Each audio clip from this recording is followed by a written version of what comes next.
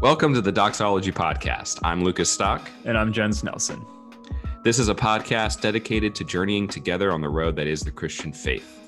Join us as we discuss and investigate theology and the Christian life, striving for unity amongst our diversity as members of Christ's church.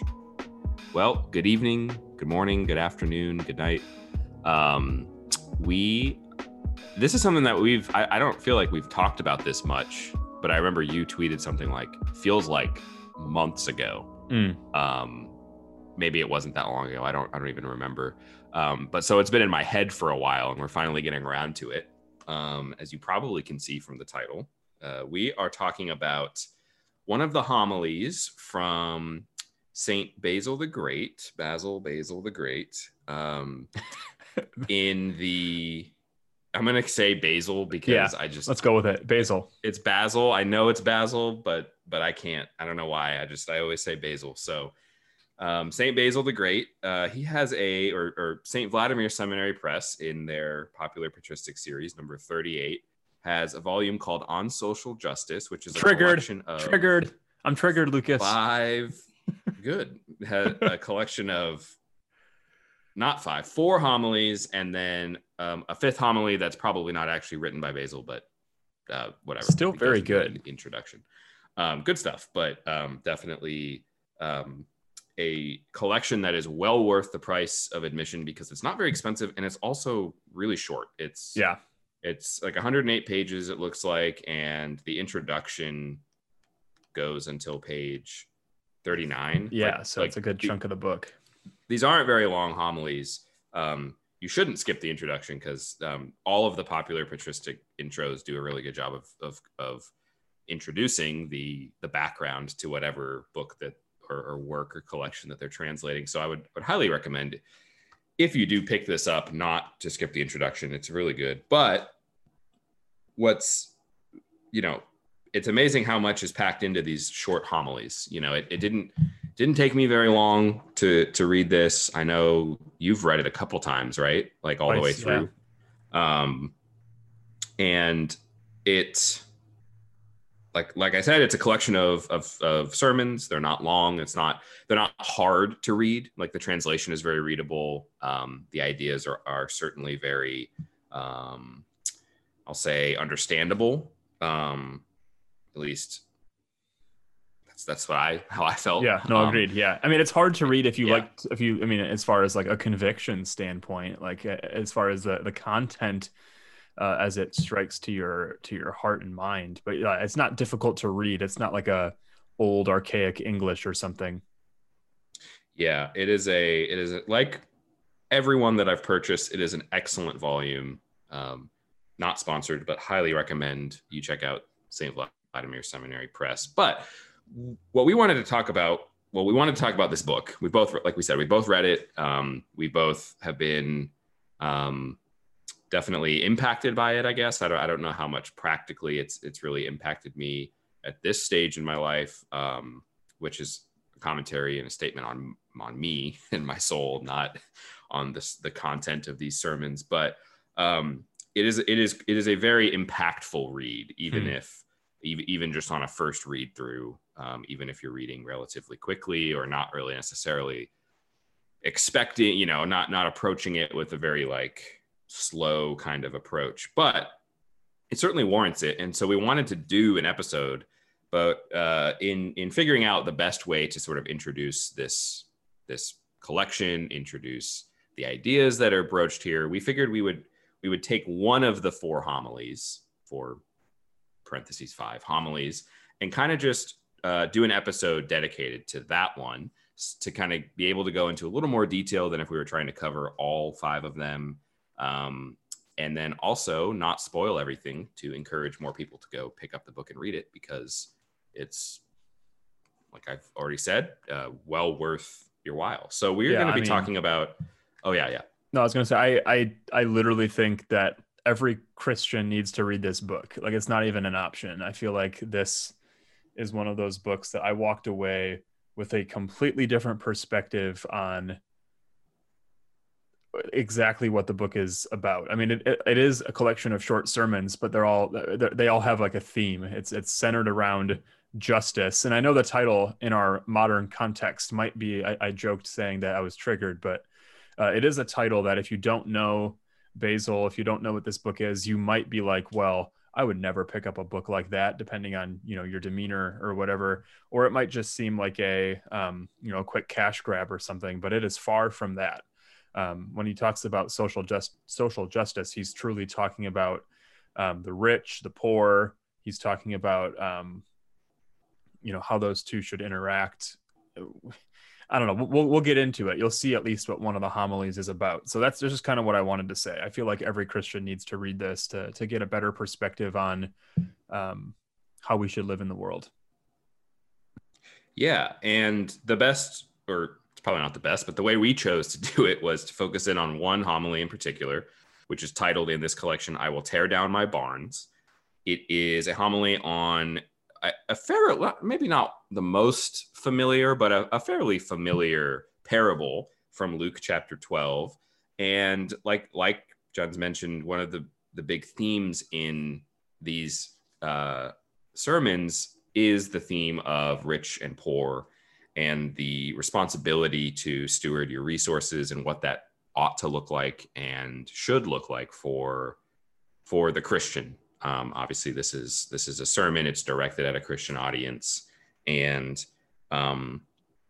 he's using this parable to explore, as we'll see, the kind of comparing and contrasting a righteous and an unrighteous, a Christian and an unchristian way of looking at and approaching and handling your wealth, your material wealth, your material resources, money, food, clothes. I think he mentions a couple others, but those are kind of, the big ones. And I think what we'll see, and we won't dilly dally too much more, but I think what we'll see is, and even on the back of the book, just how relevant these sermons are and how relevant these ideas are, even though we're living in a world that is vastly different in terms of what resources look like, what wealth looks like in our world, in the digital information age,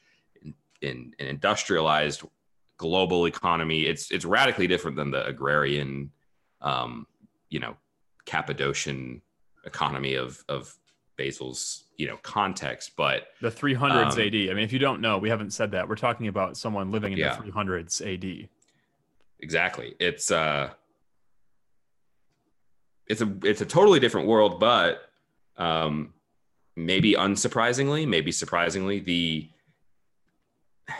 the biblical injunctions, the biblical mandates that Basil is drawing out apply almost, maybe we could get into debates about this, I don't know, but almost exactly the same now as they did all that time ago. So that's kind of what makes it so impactful, as we both mentioned, how strong of an impression these sermons leave. Part of it is just the I think these are incredibly valuable sermons, but also what makes them so immediately and obviously applicable is how practically relevant they feel, even though they are practical sermons written to a totally different people in a totally different context very long time ago, which is just an interesting thing that I don't think we see every day. Even people like us who are interested in historical figures, historical events, and historical ideas,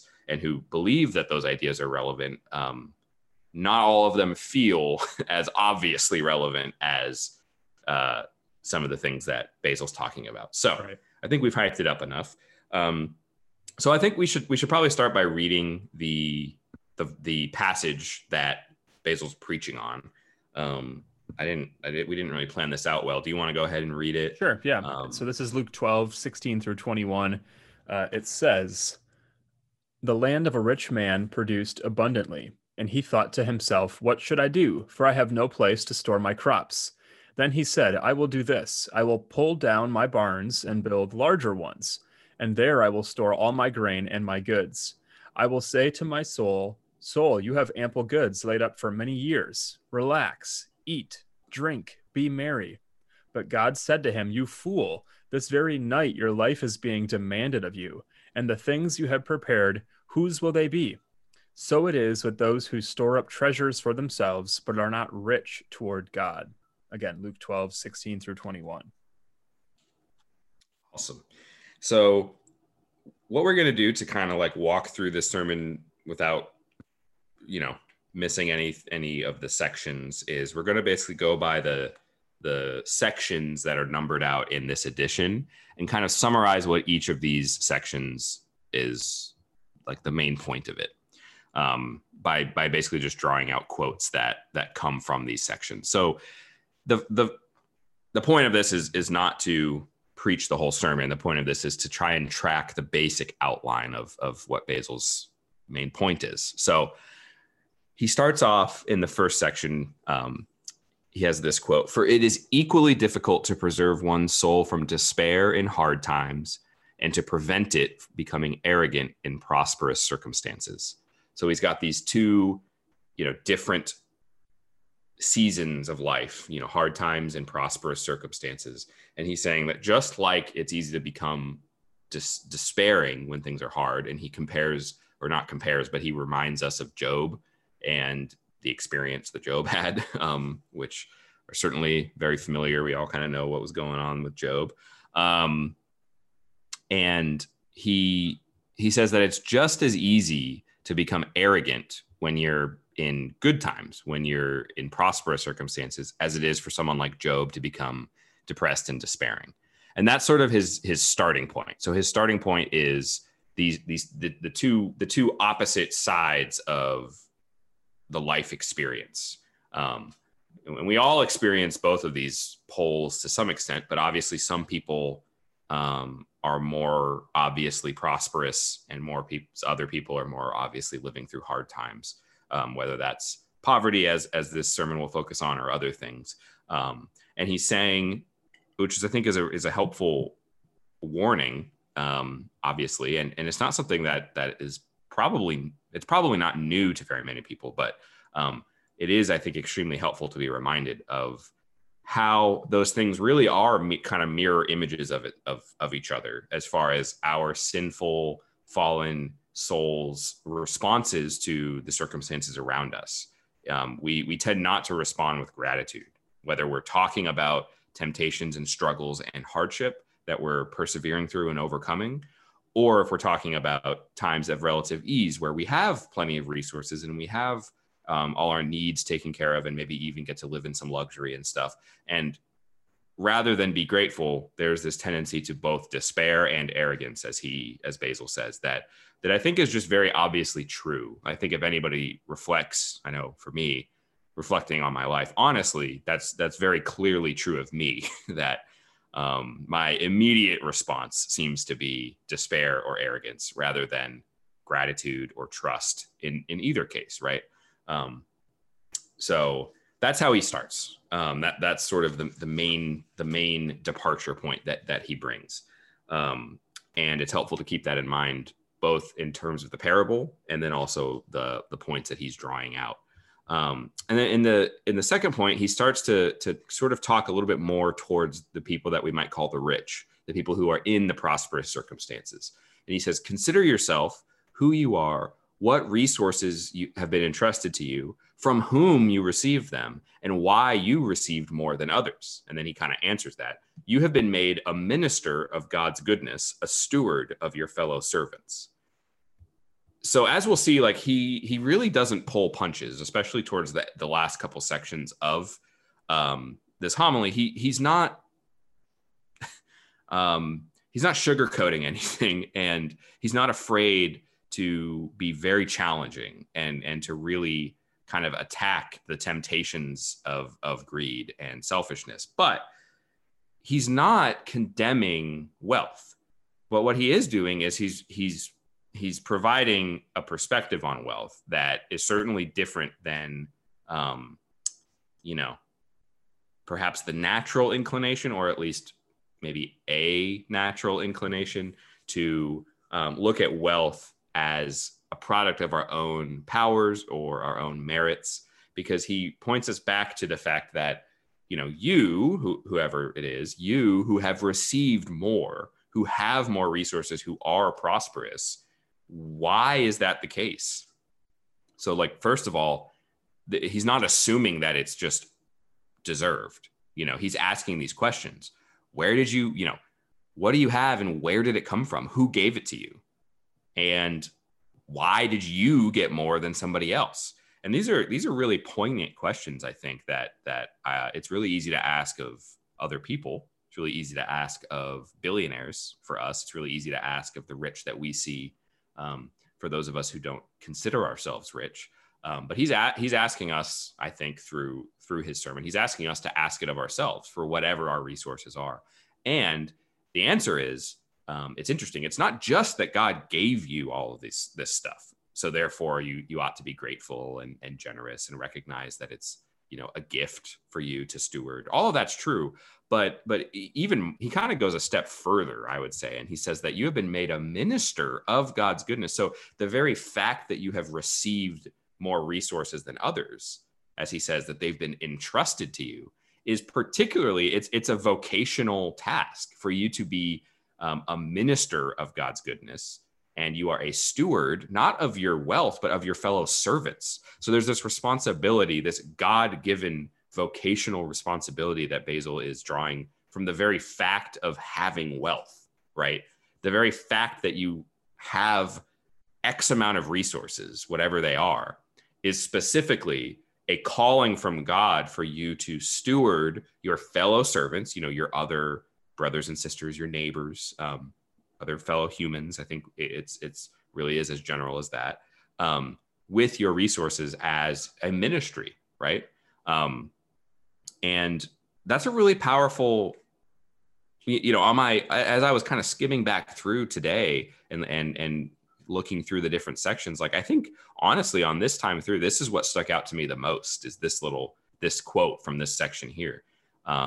It's quite a different way of looking at wealth and resources, even than the very Christian, very good teaching that I remember hearing growing up, which was a reminder of the fact that everything we have is a gift and ought to be therefore freely given.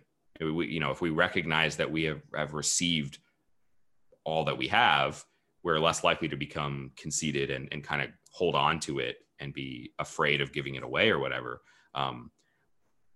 That's true and good. And exactly what Basil's saying here, he's just going even further in a way that I think is very powerful, particularly for us living in an age where everything is so connected. We've talked about that, where this has lots of downsides, probably more downsides than upsides, but it's technically possible for us to, with our resources, help people who live across the world, right? That wasn't possible when Basil's writing this. So there's, in some ways, even more opportunity for us to be stewards of our fellow servants with the technology that we have today. So I think it is quite a powerful reframing of wealth. And we're just getting started. Yeah, exactly. Yeah. I thought before we got too far away, I thought I'd call out, I mean, when I was mentioning that how this book has sort of helped me reframe and reshape some of my own thinking, he sort of rhetorically says, why did the land produce abundantly when its owner had no intention of benefiting others with that abundance? From the text, that's the first line of that Luke passage, is that the land produced abundantly. And it even seems like in scripture, there's this theme of like, the rich get richer, the poor get poorer. And I think we can even see some of that in our own world today, where the wealthy, the elite, they continue to accumulate wealth and power, and those who are poor, downtrodden, the low of society continue to just spiral and get lower and lower. And he mentions, from God comes everything beneficial, fertile soil, temperate weather, plenty of seeds, cooperation of the animals, and whatever else is required for successful cultivation. So if you're not a farmer, think of like a modern business, right? So from God comes everything beneficial, the funds to even, kick your your project off the ground, the employees who are in your control, the good fortune of a product that people want to buy, whatever it might be. Like all these things, in such an individualistic society, we often pat ourselves on our back and we say, look at all these things that I've done. Look how successful I am. Look how, look at my entrepreneurial skills and do what I did to get rich. But again, the reframing, as Basil is saying, is like all these things come from God. You have been entrusted with all that you have, and so why does this happen when the owner has no intention of benefiting others with that abundance? And I think that's something that a lot of us can really grasp onto. I mean, the wealth that is in this country alone. I mean, there's obviously billionaires all over the world, but the wealth here in America is so substantial, so just out of this world, that like one often even ponders the question of like, well, why? Like, who needs billions upon billions of dollars? Why not use that wealth to help people, to eliminate hunger and homelessness and some of the issues that we see out in the world? So like as he progresses his argument here, he says, resolve to treat the things in your possession as belonging to others, which I think is a completely different mindset than most of us have. Most of us come into our homes, we leave our house, get into our car, go to our jobs, and then we come back and we take care of our kids and watch things on our couch in front of our TV or whatever it is. But to reframe the conversation is saying, resolve, like do something, resolve to treat the things in your possession as belonging to others. Yeah, I don't know. So I feel like there's just like every single line on every single page could be highlighted. And I mean, I have in my own copy here dozens of notes and little scribbles and highlights of just like, it seems so simple, but it's so different from, I think, the way that we typically think. And along those same lines, he kind of turns to look at like, so what, why would we approach wealth in the way that he's saying as ministers of God's goodness? And he says in section 3, whatever fruit of good works you bring forth, you produce for yourself, since the grace of good works redounds to those who perform them. You gave to the poor, and in so doing, not only did you make what you gave truly your own, which is interesting, but you received back even more. So he's like, okay, like I'm saying, all this stuff about where wealth comes from and how we ought to do. And, like I'm telling you, you need to be looking at your possessions as if they were your neighbor's possessions or whatever.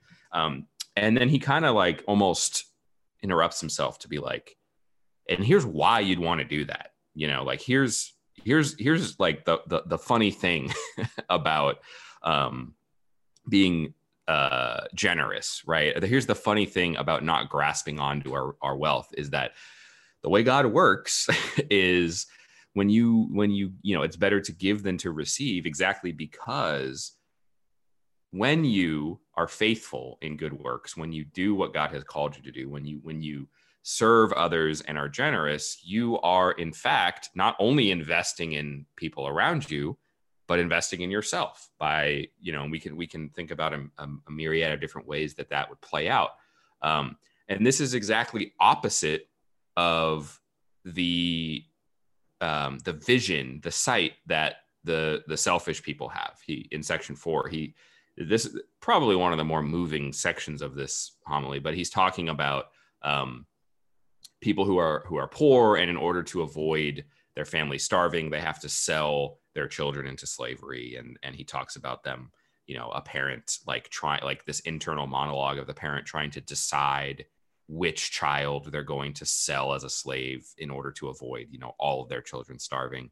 And he says that he's describing this, and he says that the people who are greedy, who are selfish, like even this kind of a plight of the poor in their city or in their world doesn't move them, because, quote, in everything you see gold, you imagine everything as gold. And then in section 5, he kind of like continues in this theme of like what the selfish heart experiences. And he says, there's no satisfying the craving, no limit to the desire is to be found. And then this kind of climaxes in section 6. But because you consider only earthly things and have made your belly into a god, because you are entirely fleshly and enslaved by passions, hear the fitting appellation that is given to you not by any human being, but by the Lord himself. You fool, this very night your life is being demanded of you. The quote from the parable. So we see like the middle section of this homily is kind of this extended reflection on what, quote unquote, the rich who he's talking to, the people who are like the rich man in the parable, what their attitudes are, what their vision of their wealth and their neighbors are, in contrast to what he says in section 3 of the fruits and the grace of good works, is where true wealth is to be found. You know, kind of my paraphrase. Giving to the poor, you're receiving back even more, right?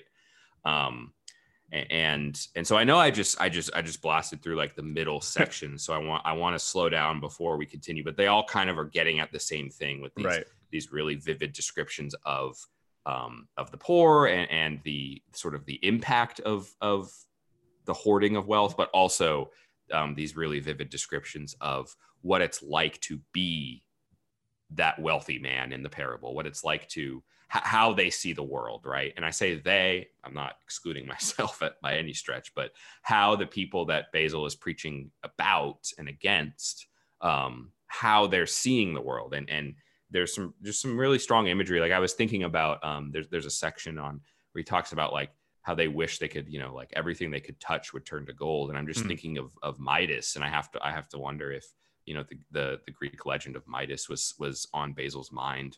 I'm sure, as he's picturing, and that is such a well-known story, and we all know the moral of that story, right? And it's this moral, right? It's a good moral. but yeah, that was kind of on my mind, and just thinking about the like deformation of the person's soul who is infatuated with their wealth. You know, it's even worse than just harming those around them,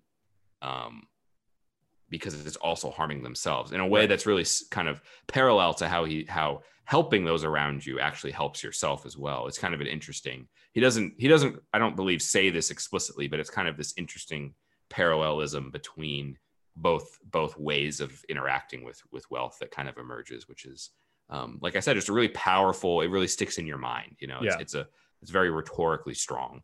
Right. And I'll just share just a couple of the things that stood out since you've highlighted some of this middle passage here. He has this little segment. He's just talked about, you know, how the fate of this person, you know, this very night your life is being demanded of you. And so he says, do not suffer the same thing yourselves. So he's talking to whoever is receiving this homily. Indeed, it was for this purpose that these things were written, so that we might avoid a similar fate. And then I love this line: imitate the earth, O mortal. Bear fruit as it does. Do not show yourself inferior to inanimate soil. After all, the earth does not nurture fruit for its own enjoyment, but for your benefit. Like, man, if we all lived that little segment out there, if we imitated the earth in the fact that, you know, the earth produces so much goodness for us, you know, it is obviously where we live. Food comes from it, shelter, all of those things. And it's not for its own selfish enjoyment and pleasure, but for our own. And again, it's just that mindset of like, love your neighbor as yourself.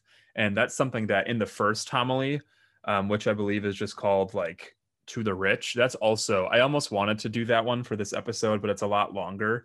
But like, that is so good. It's good enough that I'm actually going to jump back. He says in that homily that to the rich on page 43, this is just like the highlight of the entire book. Care for the needy requires the expenditure of wealth. When all share alike, dispersing their possessions among themselves, they each receive a small portion of their individual needs. Thus, those who love their neighbor as themselves possess nothing more than their neighbor. Yet surely you seem to have great possessions. How else can this be but that you have preferred your own enjoyment to the consolation of the many? For the more you abound in wealth, the more you lack in love. And that line right there, the more that you abound in wealth, the more that you lack in love, I think is just like penetrating this entire little book, these different homilies. It's cutting to the core of like our natural human sinful desire. Obviously, money isn't inherently a bad thing, right? We need money to buy things. We need food. We need shelter. We recognize that our money comes from God. Ultimately, those things are going to always come from God. But when we make these things our idols, when we make them our gods, that's where we obviously are going to have problems. And to think of, I know that there's sometimes debate on like if money is the root of all evil or if money is a root of all evil.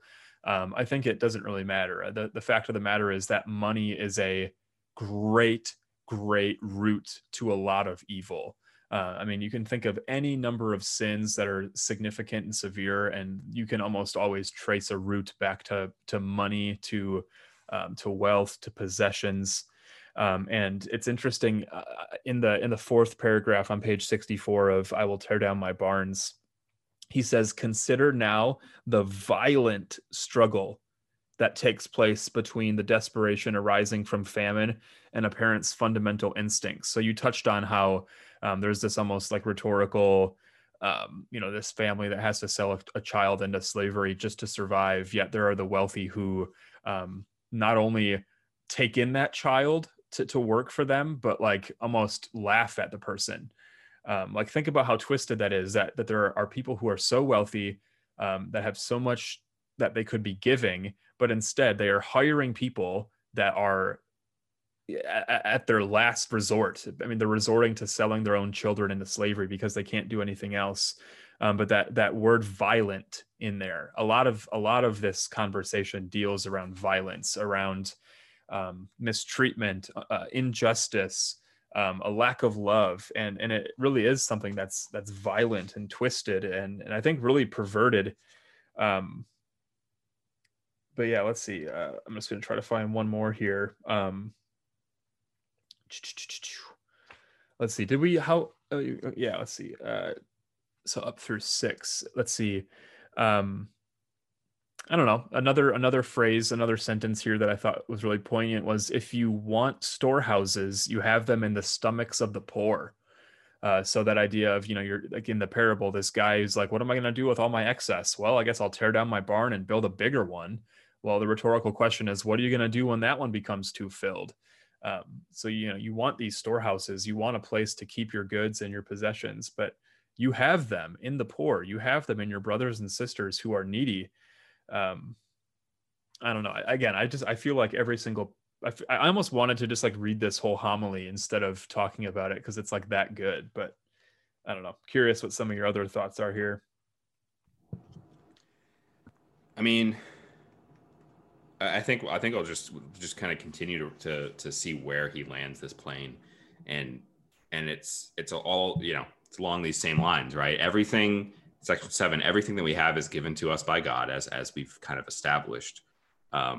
So the bread, this is a quote: "The bread you are holding back is for the hungry. The clothes you keep put away are for the naked. The shoes that are rotting away with disuse are for those who have none. The silver you keep buried in the earth is for the needy. You are thus guilty of injustice toward as many as you might have aided and did not." Which, like you said before, you mentioned, like, the thought I had was, you said money's not wealth, money, resources. They're not bad things. They're a root of evil. They become idols. And I think that, for me at least, that's a very vague statement, the way we tend to use it. But it's not vague for Basil. When he's like, if he was here, I think if somebody said to him like, "Oh, money, I don't want money to become an idol for me," like, that's not some vague, I have to keep some internal measurement of how much I like money versus how much I like God or something. It's very concrete. The concerns that Basil is raising are very literal, right? They're very tangible. He's literally saying, you don't have a place to store all your extra grain. Give it to poor people whose stomachs will store it for you. Like, that's a very, like, as he would say, the measure of whether or not you're idolizing your money, your wealth, your resources, the measure of that is, oh, you've got a bunch of grain that you can't eat sitting in a barn somewhere. Well, you're committing injustice. And I'm sure we could, we should go back and forth over, oh, is he going too far, or is his language just kind of like hyperbole? What does this mean for, I have a savings account so that my future children can go to college, or, in case I break my arm and can't work, like I don't want my family to start, like obviously there's more than can be said in a single sermon to life. But I don't think it's responsible to let that soften what's being said, because I think what needs to happen is that this needs to be a challenge, right? And that's what he's doing. And I think he's exactly right. I don't know what that necessarily means in every individual person's circumstances and specifics of their bank account or whatever. But it is worth, I think, focusing in on how tangible and practical and concrete he's being. He's not just saying money is very dangerous because it might overtake your love for God. Now, don't do that. That's not very, like, I don't know. I get like, okay, so what if I hear that, right? But hey, your extra bread, that's for hungry people. Your extra clothes, that one really hits me. I have tons of clothes that I don't wear. I either can't wear, that it doesn't fit me right, or I don't want to wear, or whatever. Like, what's up with that? Like it's more than just, I don't have a lot of room in my closet, so I get annoyed. So I go through and donate a bunch of, extra shirts that I don't wear anymore. Like, what I think needs to be wrestled with is what Basil's saying, not in no uncertain terms. And this is what is so, what's the word? This is what you can't get around when you read these sermons. Is Basil is saying, when I walk into my closet, that those extra shirts and sweaters that I have stacked up in baskets on top of the shelf in my closet they're not an inconvenience. They're not insignificant, but they're actually condemning me as a sinner, as someone who is committing injustice against the needy, right? And that's, like, if it makes you uncomfortable to think about, well, I don't want to go around saying people who have like a lot of clothes in their closet is sinning. I get that. I don't, like, that's, that makes me squirm a little bit to think about, like, if I was going to try and tell that to a friend, like I like that really does like it really is wrestling. It's not a cushy sermon, right? And which is exactly part of the importance of it, that I'm so glad it's been preserved for us, that and it's not like Basil's the only person who's ever said anything like this, or that nobody today says things like that. But the point being, we're talking about this very pointed conversation that Basil brings through this sermon, this reflection on a parable that I definitely overlook compared to a lot of the other parables that Jesus tells. And I don't know if I'm sure at some point I've heard a sermon on it. I don't know. I've heard a lot of sermons. So I tend to think that I've probably heard a sermon on anything that's in a gospel. It just, those are pretty popular books to preach through and stuff. So I've probably heard one, but I don't remember it, like, right. So well, the thing is yeah, like I don't this, know. Yeah. I feel like this is like this entire book. So these 4 or 5 homilies sort of cut against the grain of our modern thinking. I mean, I want people to go buy this book, pick it up, read it cover to cover, and just like ponder what Basil has said here. Because for me, in our 21st century world, being so individualistic, being so even just like focused on family, like family is not a bad thing, right? But there are people outside the 4 walls of the place in which you live, giving of time, money, resources is more than just your simple tithe, you know, your 15% or whatever. I think as modern day Christians, we have this very like regimented, like, I'm struggling to find even some of the words, but we have this just very like rigid structure to how we do everything, and everything's sort of like compartmentalized. So, you know, there's our work life and our home life and our church life. I'm going to give God my 15%. It's just this very like lowest common denominator, right. Like it's just like or like lowest threshold. yeah, I'm doing like the bare minimum. I'm getting by. You know, I read, I did my quiet time, I prayed, I didn't cuss. Like it's just this, it's all these just like very Christianese, Christian, like morally sound, like all these things that seem really good, right? And so that was at least what was most impactful to me as I read this book is like, I guess you could get the impression based on what we've said that he's really only condemning the like ultra elite rich people, when in reality, I think he's addressing all of us. He's addressing those of us who maybe at least have an inclination or a tendency to desire wealth or to desire power or status of some kind, as though that is the greatest thing to achieve.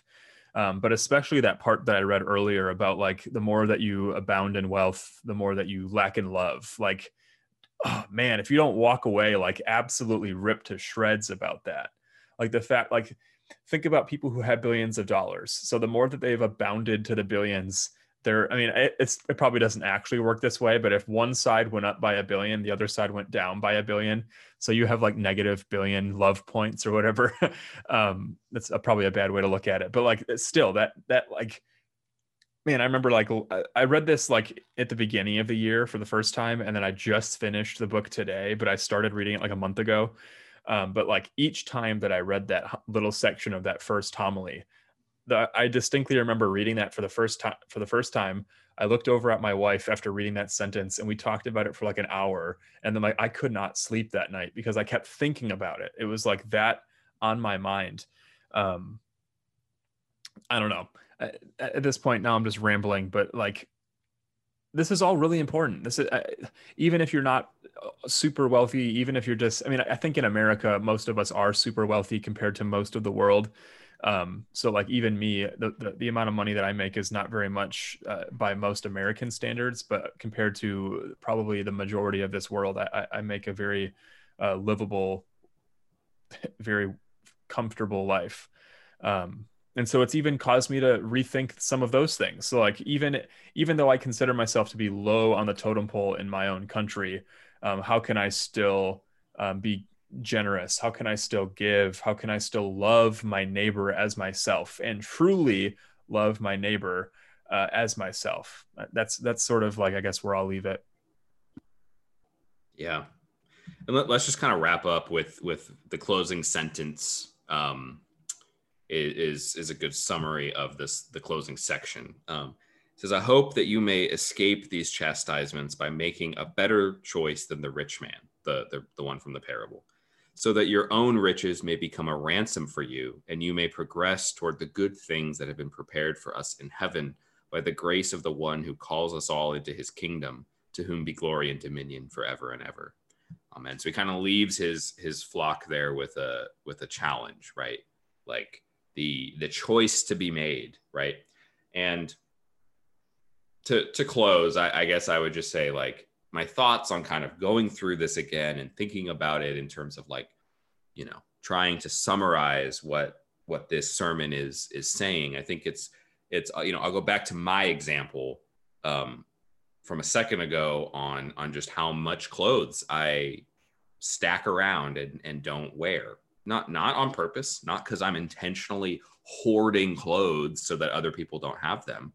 But the fact is, if I looked at all the money I've spent on clothes that just sit around, it's pretty abysmal, you know. And what does it look like for me to wrestle with the fact that I have hoarded a very real resource, you know? Like for us, we don't live in a time and place where that is a scarce resource, right? Clothes to wear.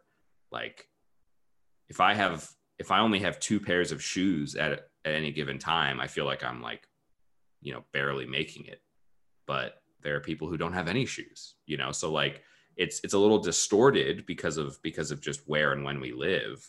But I think it's a starting point, right? I think it's a starting point for me to seriously take a look at my closet and be like, what's up with this?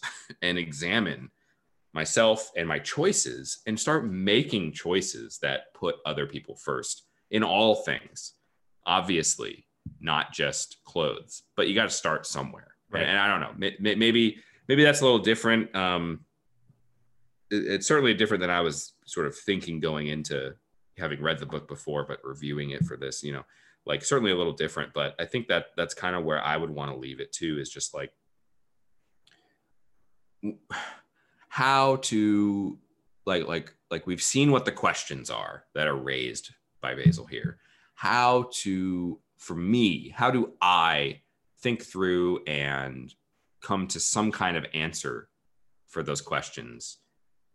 And what does that look like? Right. Because it's not an intellectual exercise. Like we said, all of this is very practical, concrete stuff that he's talking about. So any answers to these questions or these challenges are going to have to also be concrete, on the ground type responses. So I don't know. That's where I would want to leave it. It's like,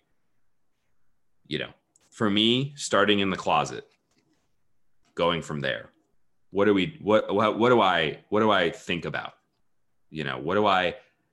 How do I answer those challenges and go from there? And then I would challenge everyone listening to read the book, and on the basis of that, ask yourself those questions. Where do these exhortations and challenges, what are they pointing to in your own life? Because I believe that they're pointing to something in all of our lives, and that's going to be different for probably every person, or at least most people.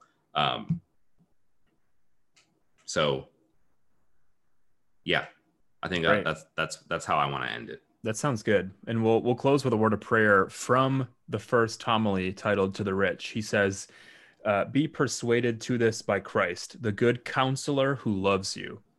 He became poor for us so that he might make us rich through his poverty, and he gave himself as a ransom for all.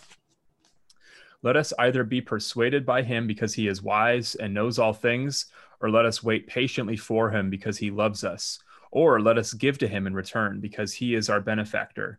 In any case, let us do what we have been commanded, that we may become heirs of eternal life in Christ himself, to whom is due glory and dominion forever and ever. Amen." So, Amen. Yeah, thank you for tuning into this episode of the Doxology Podcast. We hope that you enjoyed it. We hope that you are somebody who goes out, who grabs this book. If you do, let us know, tag us, tell us about it. You can do that on Twitter and Instagram at Doxology Podcast. Or if you're old fashioned, shoot us an email at doxologypodcast@gmail.com. Send us those pics. Let us know how you liked the book. Were you convicted?